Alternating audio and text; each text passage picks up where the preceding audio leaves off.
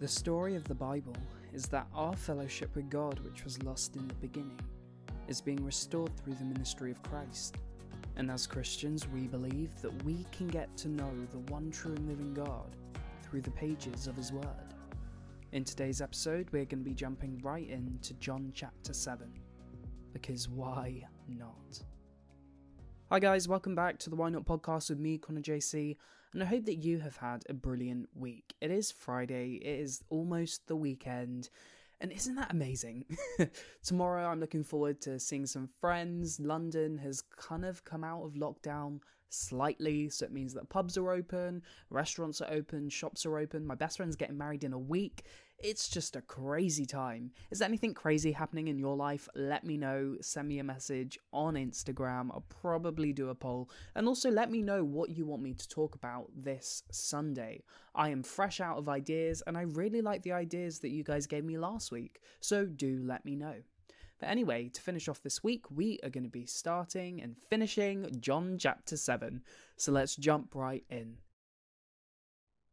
John chapter 7. After this, Jesus went about in Galilee. He would not go about in Judea because the Jews were seeking to kill him.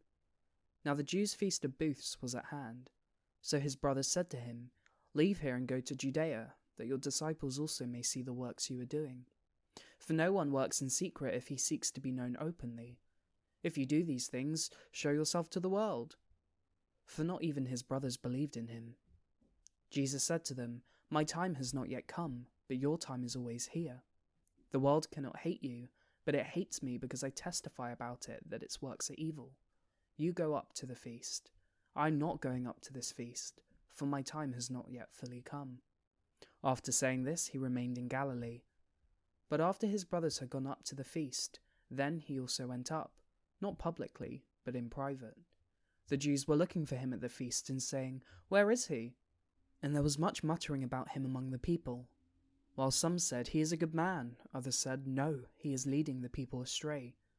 Yet for fear of the Jews, no one spoke openly of him. About the middle of the feast, Jesus went up into the temple and began teaching. The Jews therefore marveled, saying, "How is it that this man has learning when he has never studied?" So Jesus answered them, "My teaching is not mine, but his who sent me. If anyone's will is to do God's will, he will know whether the teaching is from God, or whether I'm speaking on my own authority.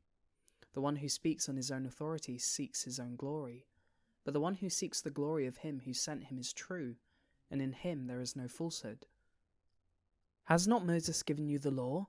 Yet none of you keeps the law. Why do you seek to kill me?" The crowd answered, "You have a demon. Who is seeking to kill you?" Jesus answered them, "I did one work, and you all marvel at it.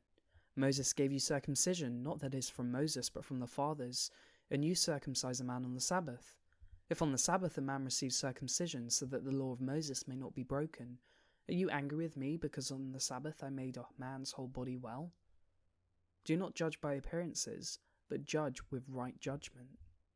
Some of the people of Jerusalem therefore said, "Is not this the man whom they seek to kill? And here he is, speaking openly, and they say nothing to him. Can it be that the authorities really know that this is the Christ? But we know where this man comes from, and when the Christ appears, no one will know where he comes from." So Jesus proclaimed as he taught in the temple, "You know me, and you know where I come from, but I have not come of my own accord. He who sent me is true, and him you do not know. I know him, for I come from him, and he sent me." So they were seeking to arrest him, but no one laid a hand on him, because his hour had not yet come. Yet many of the people believed in him.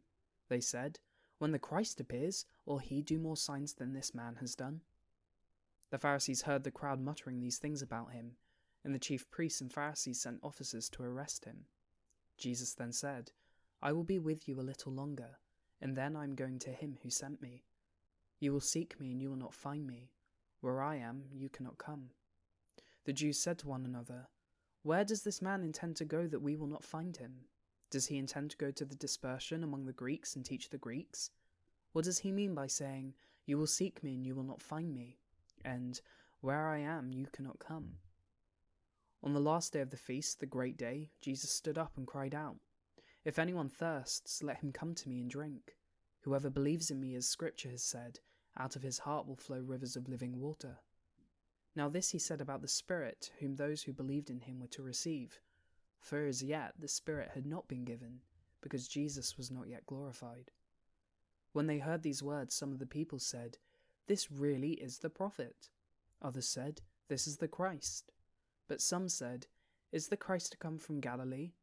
Has not the Scripture said that the Christ comes from the offspring of David, and comes from Bethlehem, the village where David was?" So there was a division among the people over him. Some of them wanted to arrest him, but no one laid hands on him. The officers then came to the chief priests and Pharisees, who said to them, "Why did you not bring him in?" The officers answered, "No one ever spoke like this man." The Pharisees answered them, "Have you also been deceived? Have any of the authorities or the Pharisees believed in him? But this crowd that does not know the law is accursed." Nicodemus, who had gone to him before and who was one of them, said to them, "Does our law judge a man without first giving him a hearing and learning what he does?" They replied, "Are you from Galilee too? Search and see that no prophet arises from Galilee." Amen. So that was John chapter 7. Something that we should probably take note is that the Jewish leaders understand the enormity of Jesus' claims and the foundational issues that he raises. Their reaction is justified if Jesus' claims are indeed false. If his claims aren't true, then he isn't a harmless teacher who can be tolerated or ignored. In our postmodern pluralistic society, we have lost the sense of significance regarding religious views. While we need to not return to stoning false prophets, believers like you and I should have a sense of urgency in opposing false teaching. Jesus and his opponents cannot both be correct, and the choosing between them has eternal consequences. If Jesus is Lord, then he cannot be wedded to any other religion or philosophy. Rather, he is the standard of truth by which we assess all other claims. I mean, there are elements of truth in all religions, but we are able to recognize those elements precisely because they cohere with Jesus, the truth incarnate. If Jesus is not the truth, then he cannot offer us life.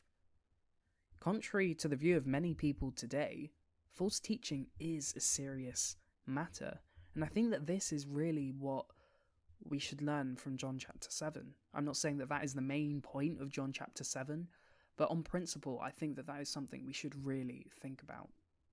But anyway, those are my random thoughts from John chapter 7. I'm going to be dropping the study questions on Instagram in a second, and yeah, let me know what your thoughts are about Sunday's episode.